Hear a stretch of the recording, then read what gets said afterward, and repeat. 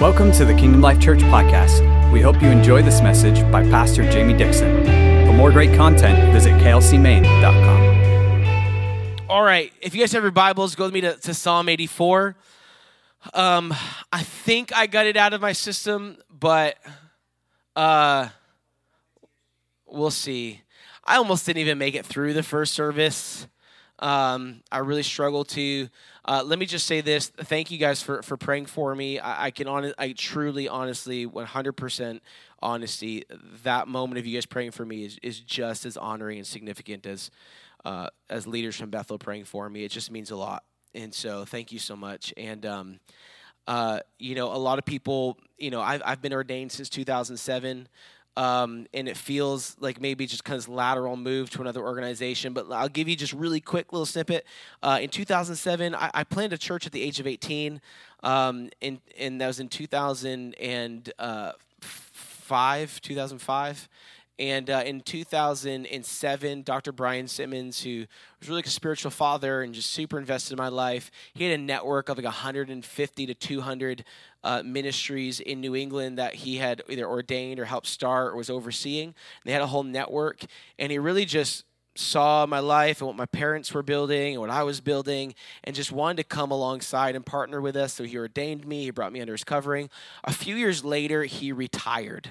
And when he retired, they liquidated the whole ministry. And I know this sounds weird because it's like ministerial licensing, but my license went into the ethereal cloud where I was licensed, but my licensing didn't belong to anybody. And so I had opportunities to join ministries and groups, but I'm a highly relational person. Does that make sense? Like, just super relational. And so I was like, I don't want to just join an organization because they're like famous or something. I want people that I can say heart to heart, we're knit together, pursuing a vision. I'm serving your vision. You're serving mine. And so I really waited a lot of years. And over the past few years of building a relationship with the leadership team at Bethel and inviting them out and building a relationship and a lot of sacrifice that went into that, it was really honored to be brought in and ordained under the house of Bethel. So it was emotional. It was deep. I held that one tight to my chest, but thanks, guys, for reaching out and celebrating. And, I feel like this is kind of a Kairos moment. It kind of feels like a super intense moment because this Sunday is actually the Sunday that marks 10 years. Like, this is our anniversary, 10 years since we planted Kingdom Life Church. Next week, we'll celebrate it. But just this ordination coming to the end of a season, the beginning of a new. And I love that we're ending 10 years, but I love so much more that we're starting 10 more. Is that all right? And I'm so excited for the future. But at the same time, I'm super nostalgic and weepy. So this week and next week, I'm just going to ask you to please have grace and buckle up and join me for the ride because it's going to be weird and bumpy. And I'm going to be weepy. And I'm going to tell stories. And I'm going to do a little bit of that kind of stuff, but I'm really stepping back in this season and not only just seeing what God's done in the past, but I'm also dreaming for what out of the past has prepared us for what he wants to release in the future.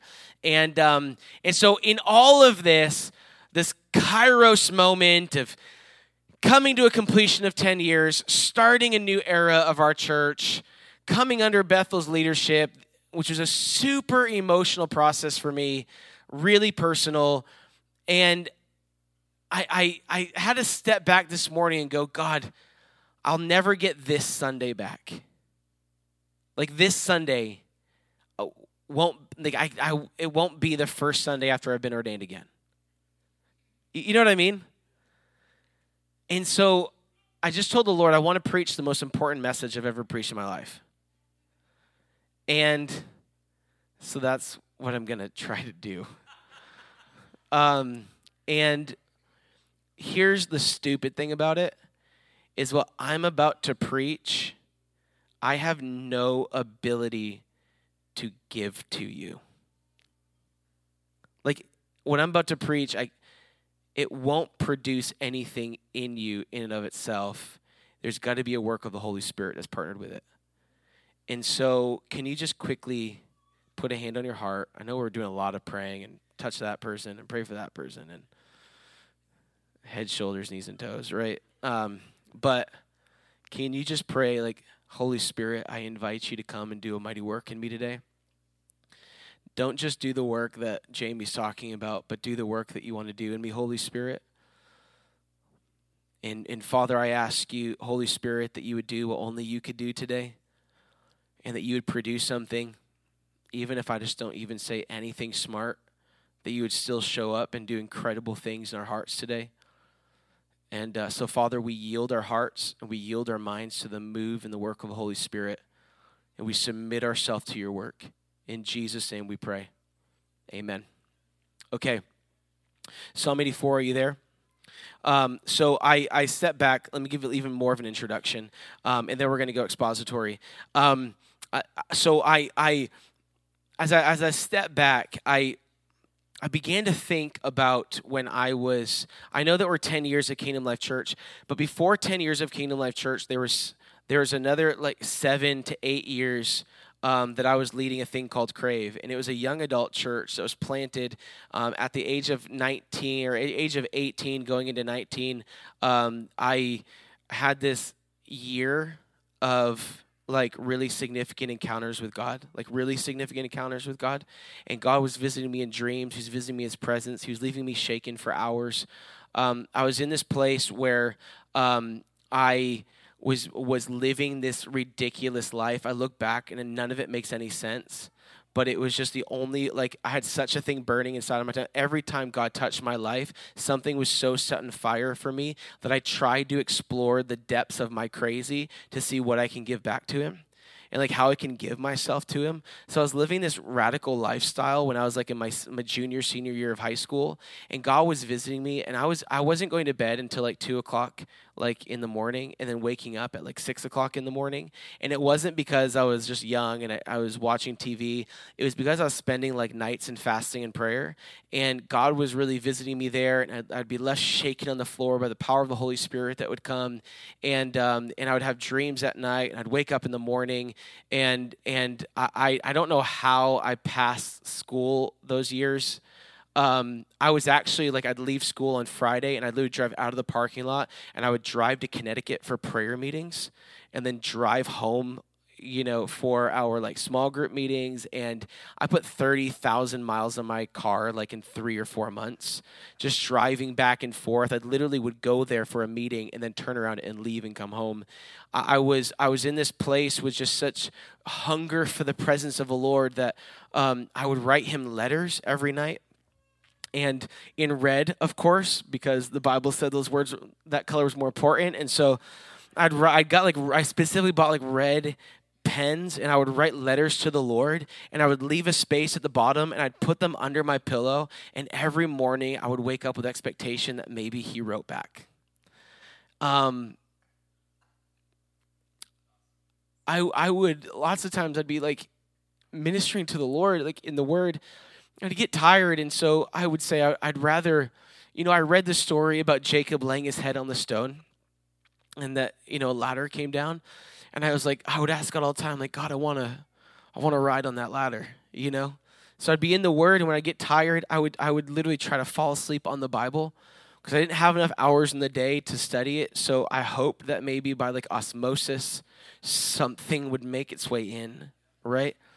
And I would take a Sharpie. I was like literally like a lunatic. If you walked in my room, like you would consider I had mental illness, because I would like writing scriptures all over my wall in Sharpie markers, which was a terrible idea. And I'm so sorry, Mom and Dad. But I was drawing on the wall like scriptures that were burning in my heart. And do you guys remember the era of MP3 CDs?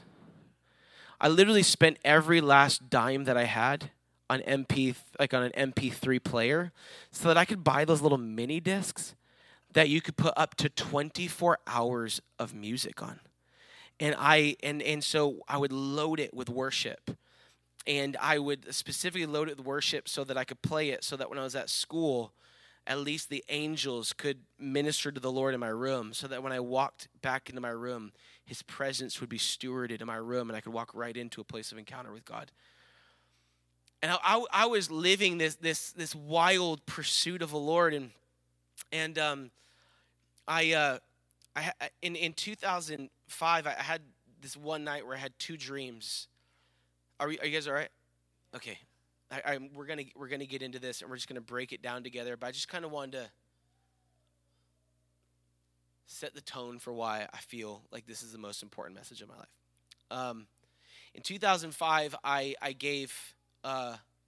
had a dream. I had been pacing in my room, like praying for students. I was praying, God, like send revival to my high school, and God, like move upon my peers, and God do this and God do that. I was pacing, and I got tired. I laid down, and I went right into a dream. And in the dream, I was pacing in my room again.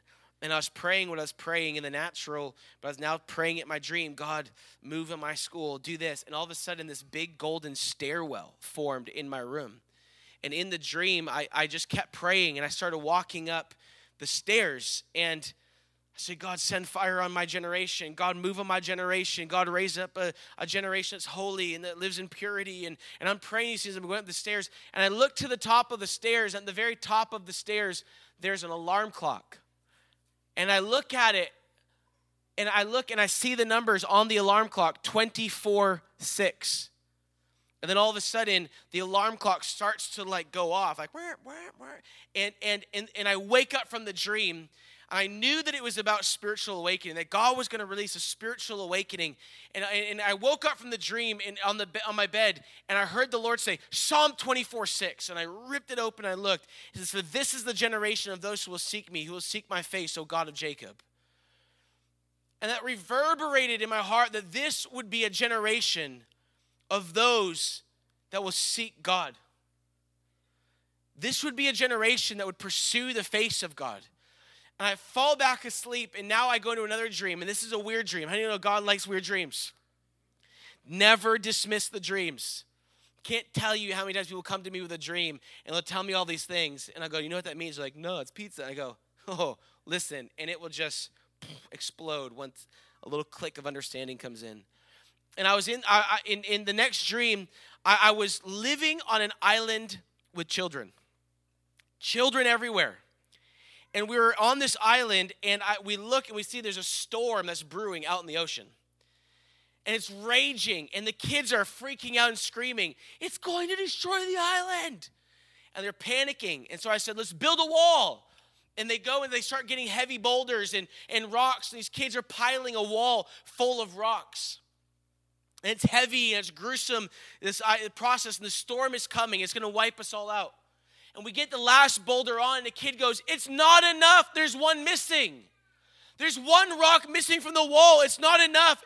The storm is going to tear it down. And this little girl behind me goes, oh, I know what's missing. And she runs. And she goes and she gets this thing, and she comes up. She goes, this is what's missing.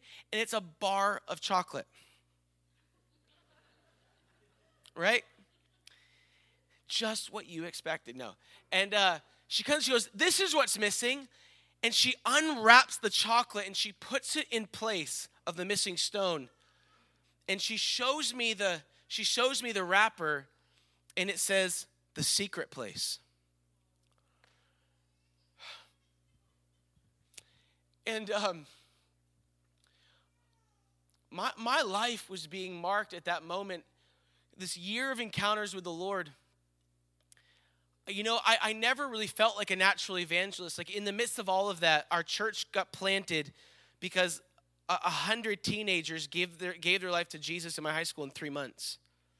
And this like revival sweeps through my high school. It becomes the largest extracurricular activity in the entire secular high school. And it's causing problems. And so we plant a church, and all these incredible things are happening. And but you know what's wild when I look back on it is none of what I was doing makes any sense why that happened. I didn't know how to articulate the gospel to lead people to Jesus. I just didn't. I remember one of the first moments where revival started touching my high school was when I was asked to be the Bible study president of literally nobody. There's nothing there. And I didn't know it was my responsibility to tell everybody about See You at the Pole, and they give out free posters, and you put them on your high school, and you invite them to this event called See You at the Pole, where students of faith would come together and pray for their school. And I didn't know, and so I brought my dad, because I found out the day before. And I brought my dad, and a pastor showed up, and Miss Stephanie from health class, and she'd been there for 25 years, and you know what I mean, right? And so Miss Stephanie, I go, how many people come to this? And she goes, well, one year we had 13. That was a really good year, but you didn't tell anybody, so it's just us. And I said, okay. And so, and I said, sorry. And so then we held hands, and we began to pray. And as we began to pray, all of a sudden students started showing up, and they saw us praying. In the next 5 to 10 minutes, over 50 kids joined this prayer circle. And God touched all those kids. Now, I wish I was the Apostle Peter in this moment. Acts chapter 2. Holy Spirit comes down, and this dude has the most well-articulated explanation of the gospel and the cross of Jesus Christ and the new covenant, and he gives this wildly extraordinary gospel message. 3,000 people get saved that day, and I wish when I was 18 years old that I knew how to share the gospel like that. But you know what? That's not what I did. The school bell rings. We got 5 minutes. You know what I did? I looked at 53 kids around this flagpole. I don't know if any of them even know Jesus, if they're like compelled by the Holy Spirit. I should share the gospel and do an altar call. I should do the sinner's prayer or something. That's not what I did. I looked at that group and I said, hey, God is real. His presence wants to come. Revival is coming to Messalonsky High School. Who will fast and pray for 40 days for revival? It makes no sense. We'd get together. I didn't teach them the foundations of Christianity when we got together. I didn't even know what those were. I'd put on soft music and say, God wants to speak to you. Lay on the floor until you hear his voice. Kids would start shaking under the power of the Holy Spirit. They'd hear his voice. I began to grow in teaching all those foundations. I just didn't know what I was doing. All I know is that God had marked my life with the presence of God. In the secret place, he kept showing up in ways. And I'd meet other Christians. And when I'd meet other Christians, I would talk about God as he's my friend. I would talk about the power of God and accessibility of God. I would talk about the glory of God, that smoky presence that shows up when he's in the room. I would talk about the Lord out of this place of experience and knowledge and insight and encounter. And I would talk to other believers, and other believers would talk to me out of ideas and religion and concepts that they've learned throughout tradition and history and culture and society, and they didn't know God the way that I knew God. And I'm not trying to say that any other way than this, but I felt like my mission field was the church, because I wanted to shake everybody and go, did you know that there's so much more? Did you know that there's so much more? Like the God of the book of Exodus is available right now. The God of the book of Acts is available to the New Covenant Church. Did you know that you can taste, touch, feel, experience day and night, night and day? And so my message was not a pure one of the gospel. I didn't know. I was just communicating at this place of encounter, is that his presence is available. And kids were encountering God, and they were getting saved because they were experiencing the presence of God. And all they wanted was more of what they just felt on their life. And it resonated with this deep internal reality that I was created for that moment that I just experienced. How do I get more? Does that make sense? And I realized, like, I want to make it really clear that the foundation, like our church and like what God was building, was not from experience, demonstration, power, miracles. It was longing for the presence of the Lord. And I want to make this distinction. Is that all right?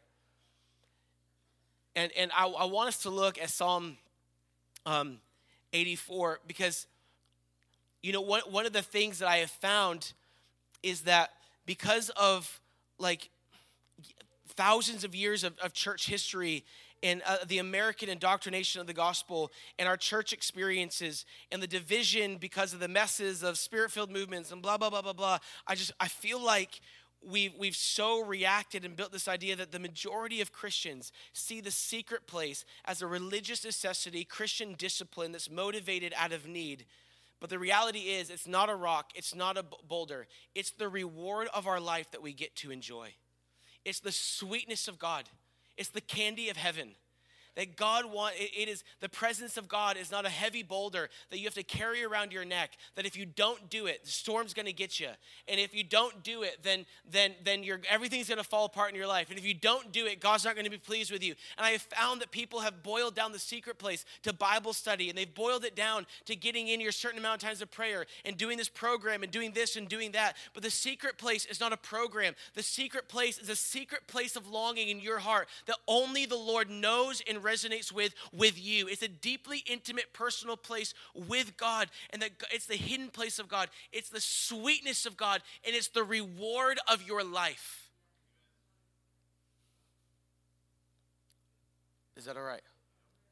I found that so many people have pursued the secret place out of shame instead of out of the reward and the pursuit and the longing. Man, I got to get that because, man, if I get that, this addiction will break in my life. The motivation is the breakthrough, the power, the shame, the condemnation, the things that I need, and not his presence alone is the reward of my life. Would you look at Psalm 81, or Psalm 84, I'm sorry. In Psalm 84, here's what I want you to imagine. David, imagine the chief musician, David, whoever wrote Psalm 84. I know there's some mystery around it, but I want you to imagine, let's just entertain David, right? And he's sitting on a bench in the park that's just outside of the temple. And imagine David or the chief musician is just sitting there. And they know that inside of that temple is the manifest glory of God. They know that inside of that temple is a smoky glory. They know that behind that curtain is a place that they can't get to. And all they want is the presence of God. And they're watching the birds come and fly in, and they make their nests. But that bird went 10 feet further than that musician can go. And that bird is going a little bit further than this man can go. And they're watching them get close. They're looking at the pillars, and they're looking at the house. And jealousy fills their heart because of longing to be closer to the manifest presence of God, the one their heart longs for. And listen to Psalm 84. How lovely is your tabernacle, O Lord of hosts. My soul longs, yes, even faints for the courts of the Lord. Because you hear what he says, my soul's longing to a point where my soul and the emotions in me give out and faint when I consider how much I want your presence. Have you ever wanted something so much, but you couldn't have it, that your soul fainted within you without energy or ability because it was so overwhelmed by longing? This is what he's saying. My soul is literally giving out inside of me because I want your presence so bad. My heart and my flesh cry out for the living God. Have you ever wanted something so bad that the hair on your arms is standing up? That you can literally feel pain tremoring through your legs because they are immobile and can't access what they long for. My heart and my flesh cry out for the living God. Even that sparrow that I just watched fly in has found a home. And a swallow has actually made a nest in the rafters of your dwelling place where she may lay her young. Even your altars, those inanimate objects, how can they get closer to your presence than I even can? I would rather be that inanimate object than to be this far from you. Even your altars, O Lord of hosts, my King and my God, blessed are those who dwell in your house, for they will still be praising you. They won't ever stop. The occupation of their life will be to give glory to the Lord. You know what's wild about this? Is that he's sitting there longing to be the bird, longing to be the pillar, but he has no idea that God's inheritance for mankind would not be the bird, to be a pillar, or even to be a priest, but to be the very tabernacle itself. In John 16, verse 7, this like incredible ministry of Jesus, has come to the precipice of, of the height of the ministry. The disciples are like, Jesus, our crowds have never been bigger. The miracles have never been better. The access to the nations is before us. We could franchise this thing. There's more disciples that are learning the way. We could go to the nations. We could cross borders. We've only just begun, Jesus. And Jesus says to him, hey guys, just so you know, my ministry is actually coming to an end, and I'm going to die for you. And they go, what? We just started. And he goes, no. What you don't understand is it's better for you that I go. Because if I go, I'll send you the Holy Spirit. Do you know what Jesus is saying in this moment? The disciples are satisfied. Go to bed at night, see you in the morning, Jesus. They're satisfied with, hey, you go get lunch, I'll go get lunch, we'll meet up and we'll do ministry. They're satisfied with, at least we get to lay by the fire together and go to bed while we're on the mission field. They're satisfied with walking next to Jesus.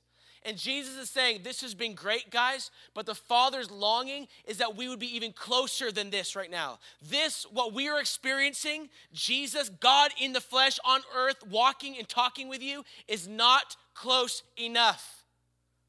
Because this is a veil. Time is a veil.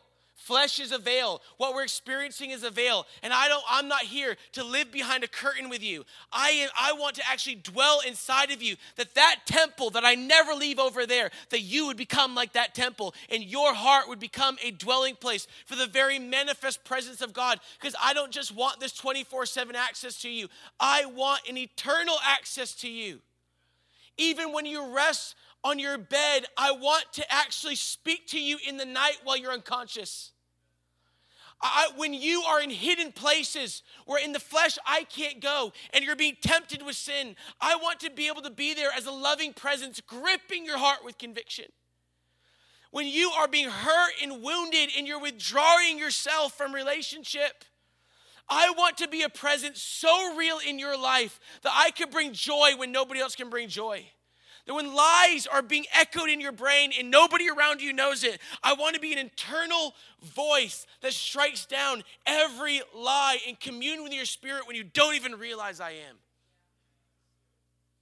I want unbroken communion with you for eternity. It's better for you that I go. This is not close enough. In Psalm 84, he's longing to be a bird, but he doesn't know that the covenant that's being made between God and man is one that's going to allow man to become a dwelling place of the very manifest presence of God.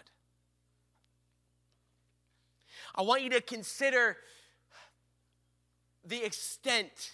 Are you guys all right? I want you guys to consider the extent of the building of the temple, the gold inlaid altars, the sacrifices that are being made, the divisions of priests. And when they come together, glory and clouds fill the room when they worship. The fear of the Lord, such manifest presence that literally the sinful or the lawless could literally die in the presence of the Lord. I want you to think about the presence of God that parted waters and temples that were built that hosted his glory. And when you consider all of that, do you realize that the temple doesn't represent the church? It represents you. And did you know that priests who are sanctified for a life of ministering to the Lord day and night, night and day, tending to the fire on the altar, filling the lamps, a life sacred and set apart for the purpose of ministering to the Lord? Do you realize that the priests don't represent pastors? They represent believers. That all of this was imagery for your life. That there would be a fire on your altar that would be tended to day and night, night and day. And that you would be like a priest whose life ministry and life reward is to minister to the presence of God all the days of your life. You know, in Ezekiel 44, verse 28, there's all this prophetic language about the covenant God's making with man and the new covenant people and all this different stuff.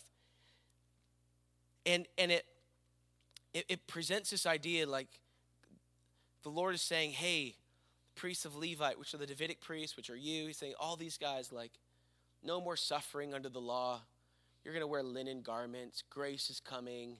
You're going to minister to the Lord under grace and be faithful ministers. And he's saying all these beautiful things. And his final thing he says is, I want to talk to you, priests.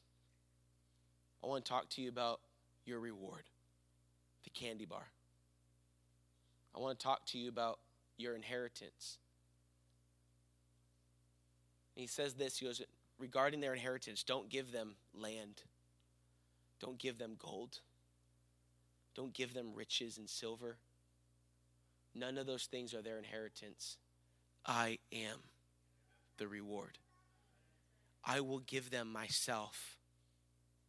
What is greater than all the inheritances of the world is the one that cannot be earned, but can only be given by God himself, which is his presence himself. This is the greatest reward of our life. The reward is not revival. The reward is not miracles. The reward is not healing my broken marriage. The reward is not inner healing. The reward is not spiritual breakthrough. The reward is not vision and giftings and callings and significance among men. The reward is not platforms. The reward is God himself, his presence. He is the reward. He is the pursuit. He's the one. He's the only. There's no first and second and third. He's the only reward. The pursuit of our lives. The reward is not souls. The reward is not preaching the gospel. The reward is not scriptures. The reward, these are all wonderful byproducts. The reward is himself. Nothing but himself. Do we understand the reward of intimacy with God? To be known by God. To be acquainted to the voice of God. To have the inner voice of the Holy Spirit always present in our life. Do we understand the value and the reward of being able to come away with him?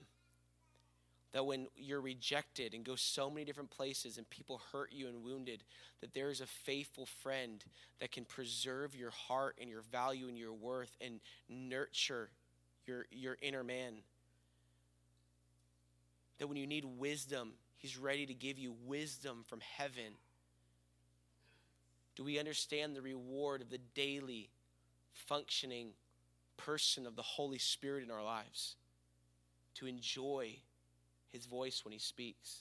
Is there anything better than when you hear the internal audible voice of the Lord speak to you and make himself clear? No man, woman, or experience can give you what the Holy Spirit can give you in an experience of intimacy with him. Are you all right? In Psalms 84, verse 5, he goes on. I'm probably not going to finish the verse, so I apologize. But blessed is the man whose strength is in you, whose heart is set on a pilgrimage. Even as they pass through the valley of weeping, they make it a spring. The rain covers it with pools, and they go from strength to strength, and each one appears before God in Zion. The crazy thing is about the secret place is that as much as we want to keep it a secret, God's really bad at keeping secrets. And what I found about the secret place is that when you steward the secret place with God, we're a place of sharing heart and longing, and you're in the Word, and you're ministering to the Lord in a place of exchange with God.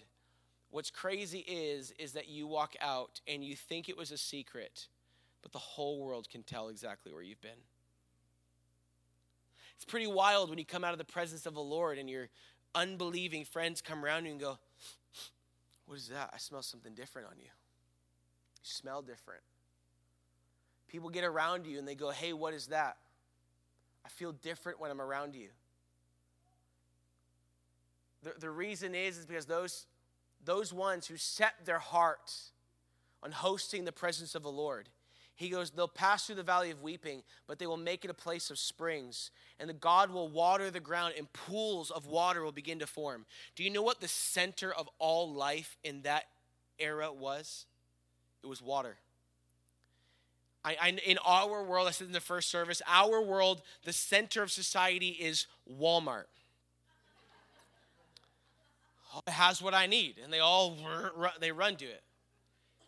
In Israel, in the desert, crowds would form around pools of water. And when a pool of water formed, the people came.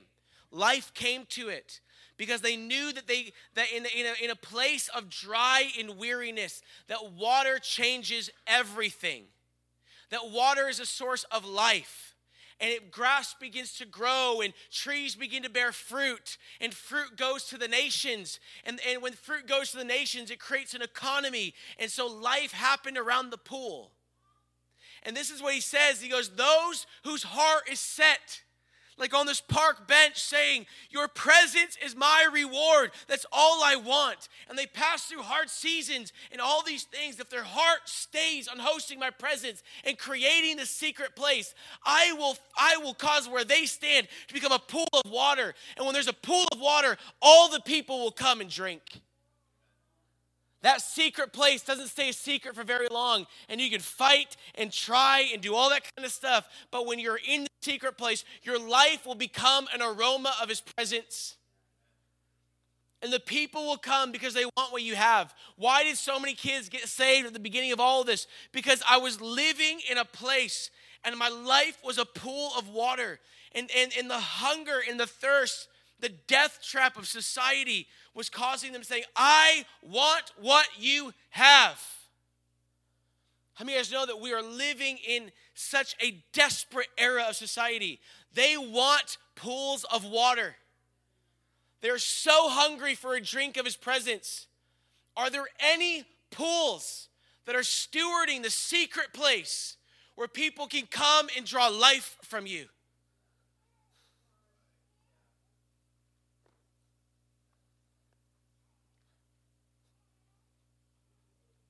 Man. The fruit of your life is not supposed to be created by your gifting, your talents, your abilities. That fruit withers and dies with seasons. But fruit that's born from his presence in the private place is fruit that endures through all seasons, in season and out of season. Ezekiel 47 shows the trees standing on the banks of the river. It says there are trees, all kinds, growing on the banks of the river, and their leaves did not wither, and their fruit did not fail. Every month they bear fruit, because the water that they draw from their roots flows from the sanctuary. When we live in that place, we bear fruit in season and out of season. In John 15, Jesus said, remain in me as I in you. No branch can bear fruit by itself. It must remain in the vine. Neither can you bear fruit unless you remain in me. In 2 Corinthians, it says, and we all with unveiled faces, beholding the Lord's glory, are being transformed in his image with ever increasing glory, which comes from the Lord, who is the Spirit. The personal transformation, the fruit that will be born from your life will be born because you gazed upon the beauty of the Lord. You hosted his presence, and he turned your life into a pool of water that will bear fruit and change atmospheres, and people will come to drink from. I don't want to lessen the value of the foundations of the scriptures and a life of prayer and the disciplines. Please hear what I'm saying. But this is what he says after. He says, for better is one day in the courts of the Lord than 1,000 elsewhere. Can I tell you, the secret place is better than this place? The secret place is better than this place. And there are so many beautiful places for us to experience God in the scriptures and all that kind of stuff. But I don't just want to read the scriptures. I want to encounter God in the scriptures. I want to commune with God in his word, not just read about God in his word. I want to steward a secret place from exchanging my life for his. And this is such a valuable and important message because I believe, I say this a lot, what got us here won't get us there. But let me say this, what got us here definitely will get us there. His presence. my desire is that as a church, we would no longer treat the corporate expression of the church as a grocery market, that when we run out of groceries, we try to come and get what we need. I understand that needs to be that for some people at times.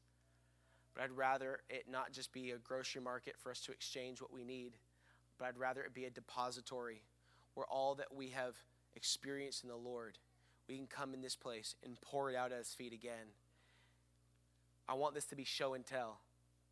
Can you believe how God showed up in your life this week, in my life? Can we exchange the stories of where we saw the presence of God and we hosted his glory and the way that he ministered to us? And maybe life outside of this moment sucked, but the life in the presence of God in me was so extraordinary and beautiful and powerful. And I'm coming into this place from a place saying life is difficult, but God's glory is great. And I'm living in hosting his presence in the secret place. Is that all right? Why don't you guys stand with me?